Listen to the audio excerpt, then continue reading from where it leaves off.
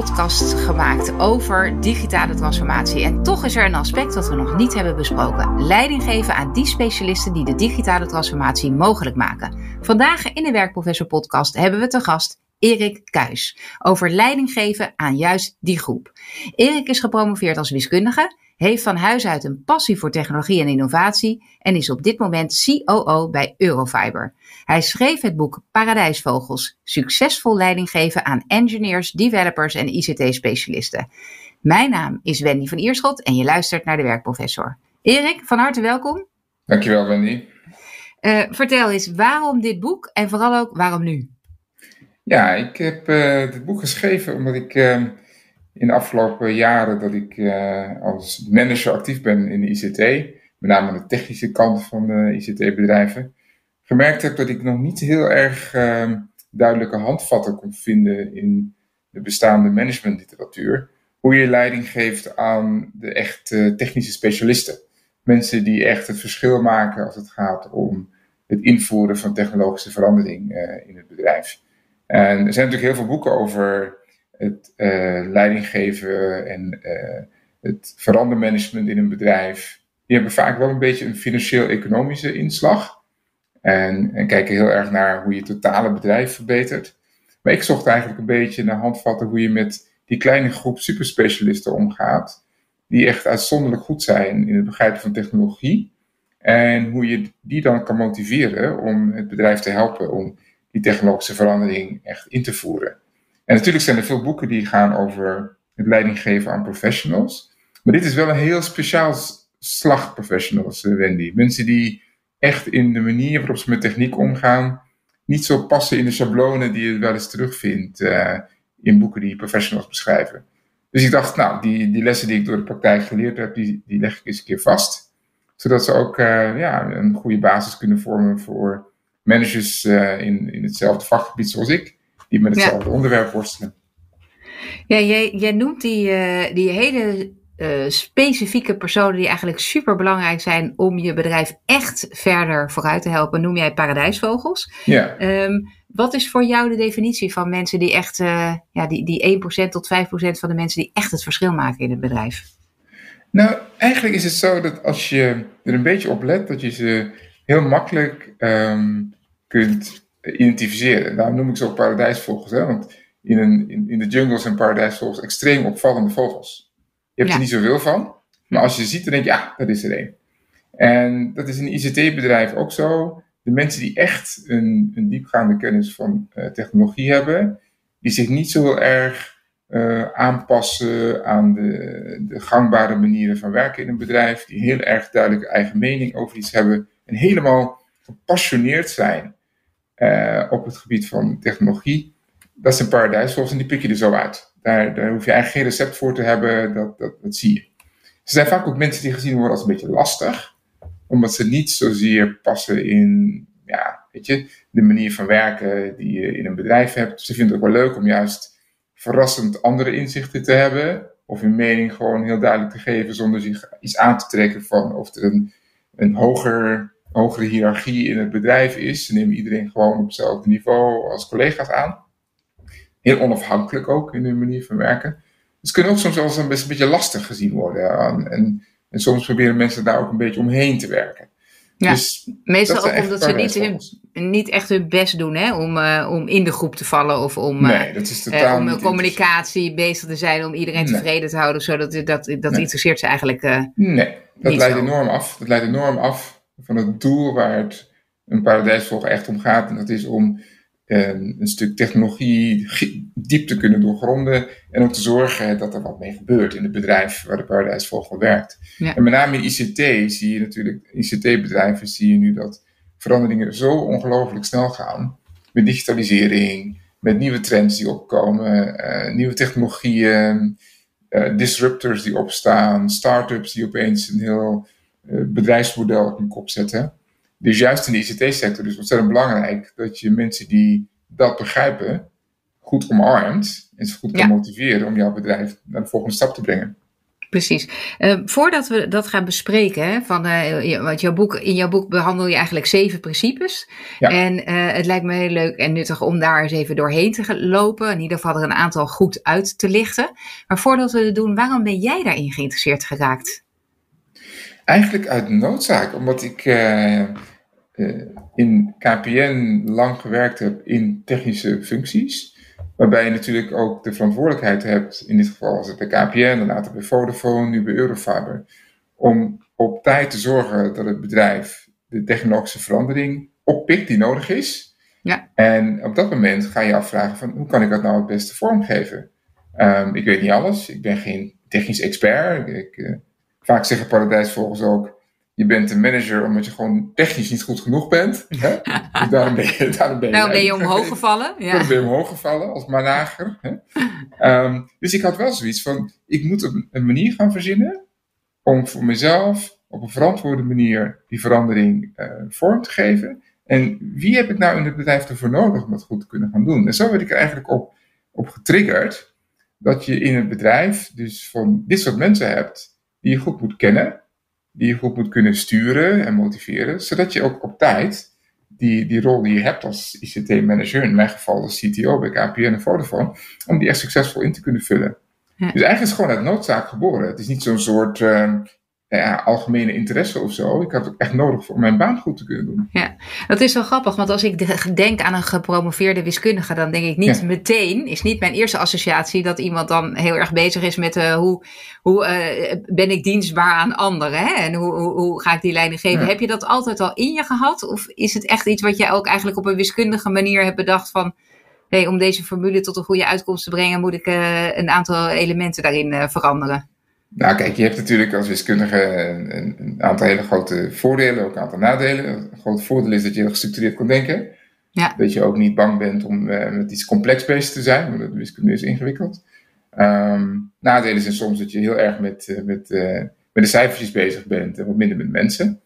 Maar ik ben natuurlijk na mijn promotieonderzoek al vrij snel bij KPN begonnen.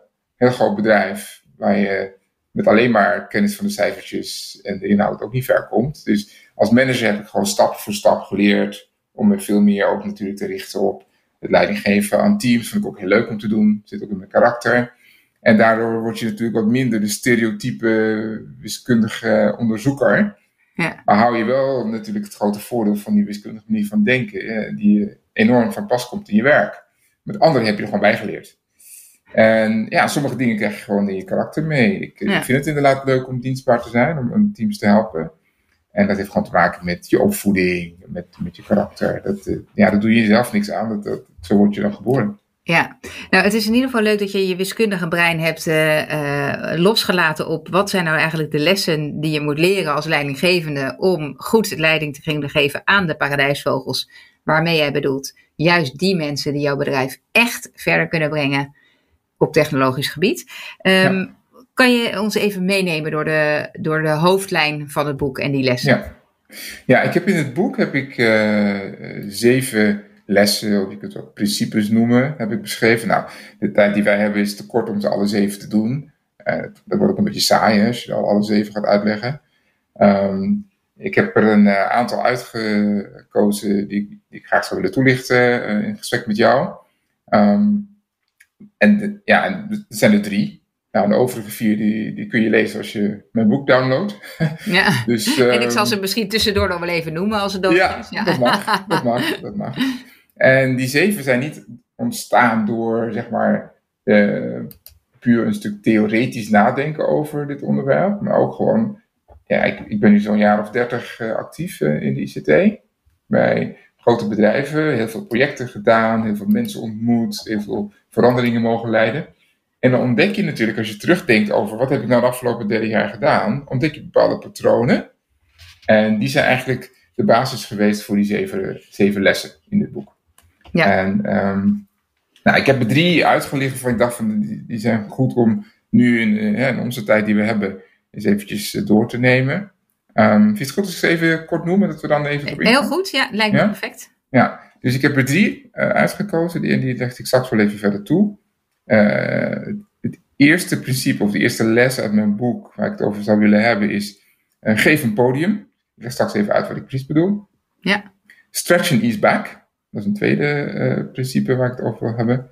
En de derde is neem bijles zonder schaamte. Laten we maar bij die laatste beginnen. Neem bijles zonder schaamte. Ja. Vaak is het zo, als je steeds meer verantwoordelijkheid krijgt in een bedrijf, dat je eigenlijk wel trots op bent dat je het allemaal niet meer precies in detail weet. Want je bent tenslotte een general manager. Hè? Dus een general manager die heeft de hoofdlijnen en de visie en de strategie heeft die allemaal scherp. Maar hoe het nou precies werkt in de machinekamer, daar hebben andere mensen voor.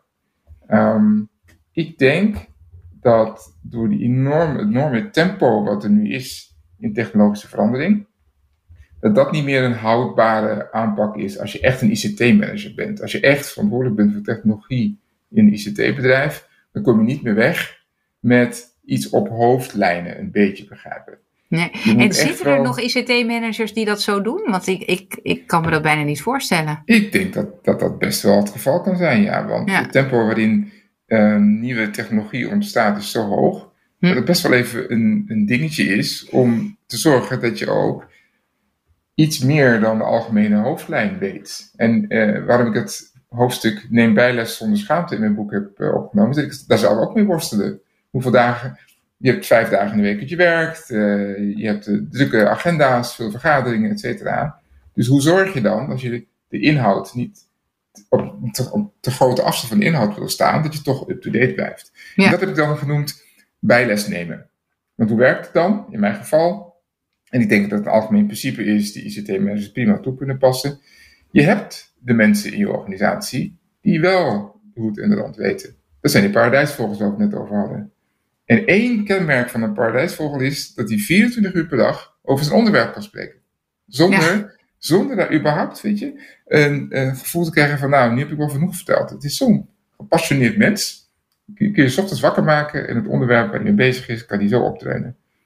Hoe makkelijk is het dan dat je paradijsvogel dan uitnodigt om met jou over het onderwerp te spreken, zodat je in 1 keer bij bent over hele essentiële technologische aspecten die belangrijk zijn voor keuzes die jij als manager later moet maken, transformaties in het bedrijf, et cetera. Dat noem ik bijles nemen. Ja. Paradijsvogels vinden dat fantastisch, want die worden uitgenodigd, die krijgen tijd bij jou aan het bureau en je stelt ook echt inhoudelijke vragen en je laat je gewoon bijscholen. Ja, ik heb ook ervaren dat als je dan gewoon goede vragen stelt die erom gaan dat je het ook zelf echt begrijpt, dat ze dat ook heel leuk vinden. Dus dat je niet een beetje zo het voorbij laat gaan en maar half luisteren, maar echt denkt, oké, kan ik het ook nog volgen? Ja, en daar leren ze vaak zelf ook nog van hoe ze dan weer beter kunnen communiceren met anderen in de organisatie die het ook niet meteen begrijpen. Zeker. En je moet ze wel een beetje beperken in tijd. Ik heb mijn boek ook beschreven. Beperk de tijd tot 45 minuten.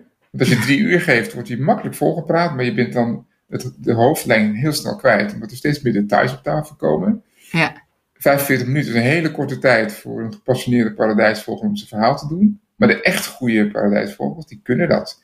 En die moeten zich nog beter voorbereiden, maar die weten, ik heb maar 45 minuten, dus die komen ook sneller tot de essentie. Ja, dus je vraagt ook echt aan die paradijsvogel van, joh, ik wil beter begrijpen waar dit stuk nieuwe technologie over gaat, of wat jij belangrijk vindt als volgende onderwerp in onze development roadmap. En dan kan je me daarover inlichten, wat je dan precies wil en hoe dat precies in elkaar zit. Ja, en wees niet bang om de domme vragen te stellen. Daarom noem ik wat ook, neem bijles zonder schaamte. Stel gewoon de domme vragen.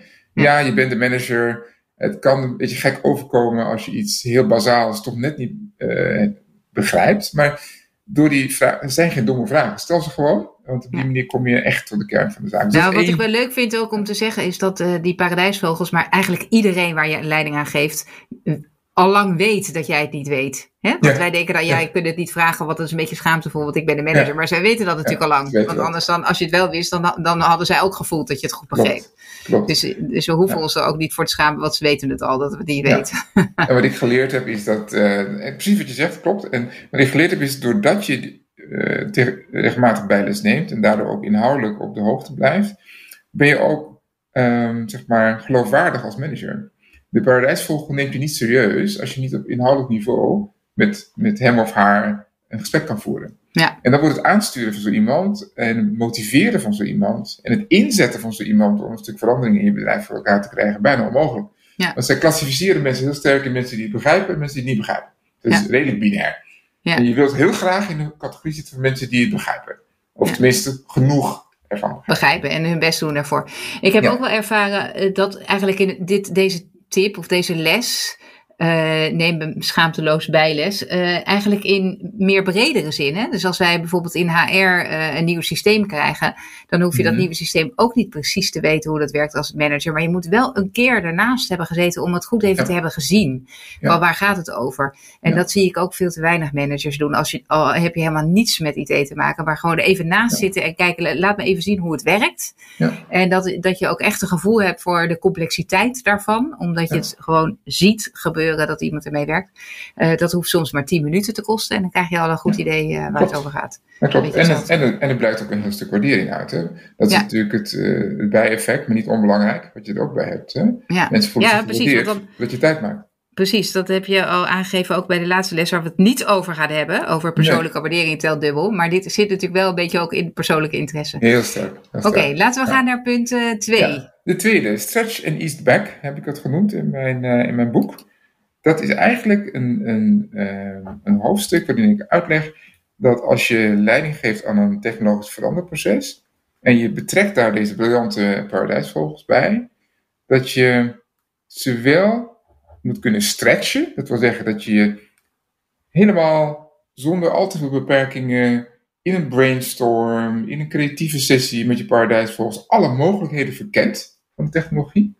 Zonder dat je meteen al begint over budgetbeperkingen of noem eens wat, compliance-regels in het bedrijf of noem maar op.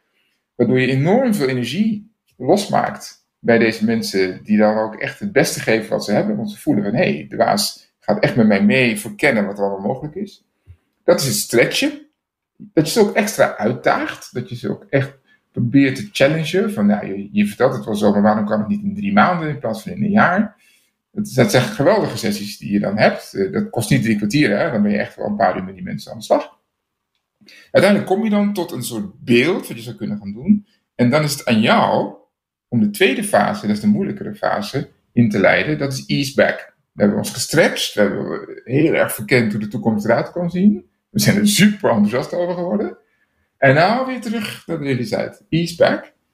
We gaan het idee nou eens voorleggen aan onze IT-beheerafdeling.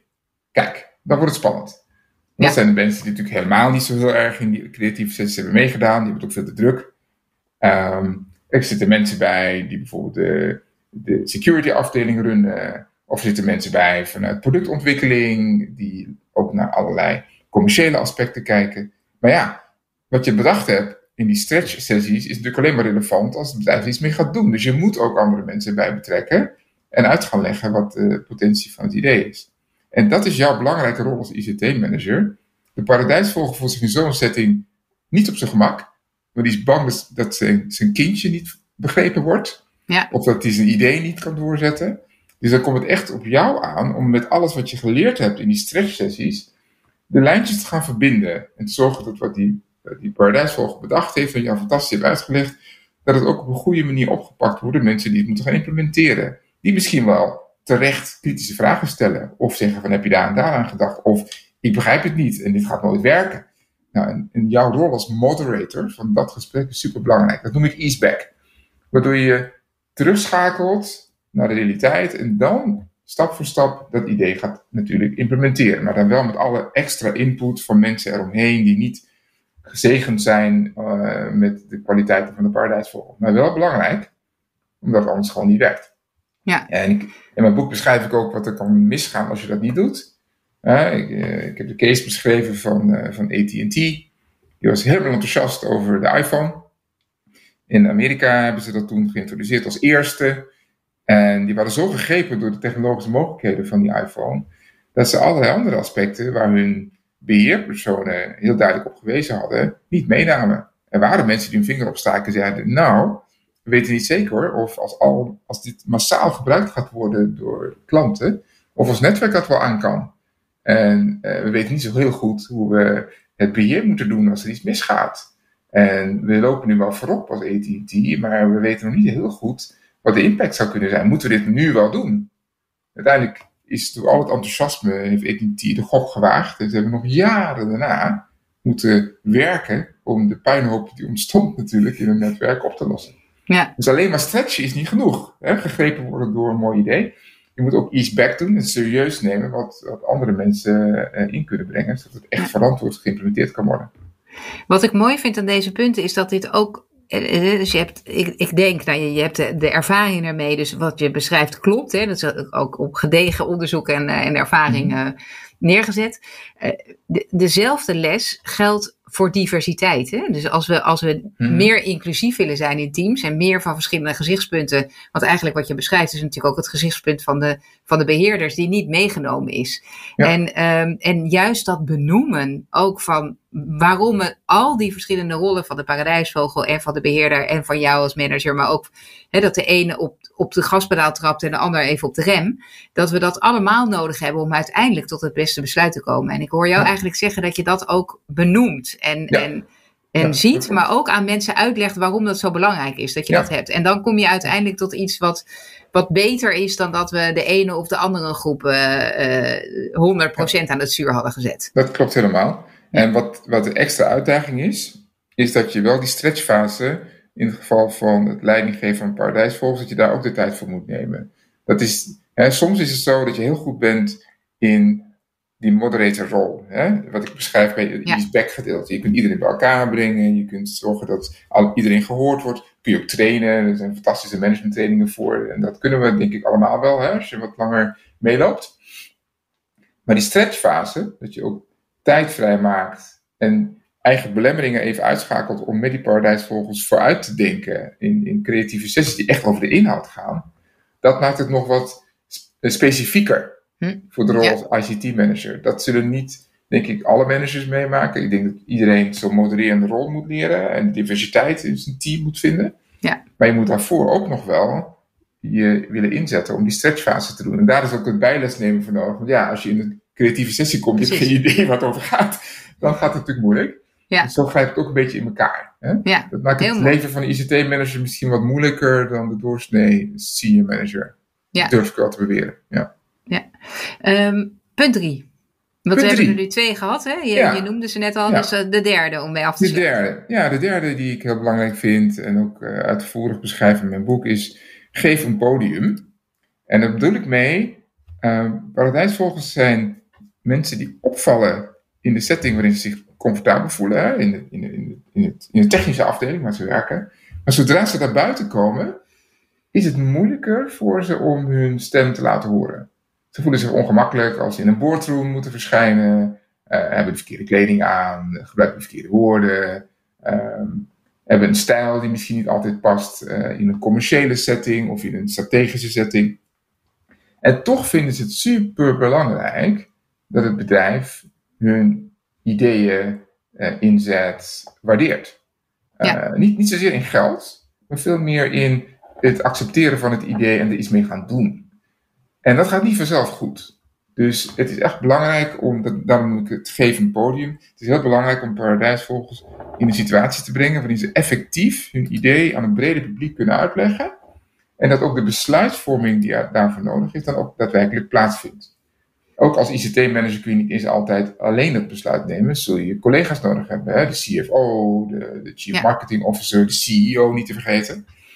En in dat proces wil je natuurlijk heel graag deze mensen die het echt begrijpen een rol geven. Maar je moet ze ontzettend goed coachen. Dat ze hun verhaal niet laten bedreigen door een verkeerde stijl te gebruiken. Of niet te snappen in wat voor omgeving ze hun verhaal vertellen. En het podium geven is voor hen belangrijk, zodat ze zien dat ze ertoe doen. Maar tegelijkertijd moet je ze enorm helpen dat het een effectieve communicatie is met mensen die ze eigenlijk niet zo goed begrijpen. En dat is dan ook wederzijds. Hè? Zij begrijpen de boardroomleden niet zo goed en andersom net zo. Ik heb heel vaak gehad dat ik met een paradijsvogel een meeting inkwam en dat ik toch op een bepaalde manier aangekeken werd van zo. Was dit nodig? Was dit echt nodig? En kun je dat niet zelf vertellen, Erik?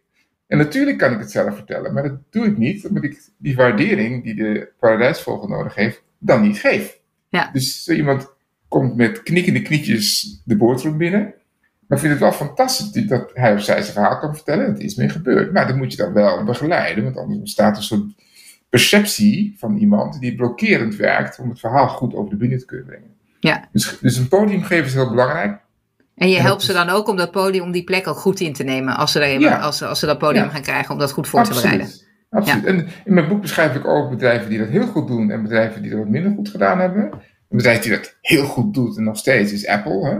Daar kunnen engineers gewoon de hoogste baas rechtstreeks aanspreken en krijgen ze gewoon de zendtijd die hoort bij de kwaliteit die ze hebben. Ik beschrijf in mijn boek ook dat helaas bij Nokia, het bedrijf dat vroeger van die mooie mobieltjes maakte, dat het daar veel minder speelde. Daar was het heel moeilijk voor een aantal briljante technici om de aandacht van de hoogste leiding te krijgen. Ze kregen wel de tijd om iets te presenteren, maar dat werd eigenlijk vrij snel van tafel geveegd met financieel-economische argumenten. Er werd niet echt naar geluisterd. En een podium geven betekent ook dat mensen weten dat het gewaardeerd wordt, dat ze die mening kunnen uiten, dat er naar geluisterd wordt. En dat moet je creëren. Dat podium geven, dat is een belangrijke rol voor de ICT-manager. Ja, die case van Nokia, die beschrijf je heel goed. Ook over dat ze eigenlijk alle kennis in huis hadden. Hè? En ook de ideeën van hoe ze die strijd hadden kunnen winnen. Absoluut. Of in ieder geval een belangrijke rol in hadden kunnen spelen. Maar door niet echt goed te luisteren naar je paradijsvogels, hebben ze die boot duidelijk gemist. Ja. We moeten alweer bijna afronden, Erik. Maar niet natuurlijk voordat ik jou vraag wat jij de belangrijkste boodschap eigenlijk vindt. Waarvan je denkt van de luisteraar moet in ieder geval dit onthouden. Ja, nou als ik het heel kort moet samenvatten, zou ik zeggen, de belangrijkste boodschap die ik zou willen meegeven is van niet meer zozeer sturen op het gemiddelde, maar verdiep je nou echt in de mensen die het is een uitspringen, die 1 tot 5% van jouw team die echt het verschil kan maken.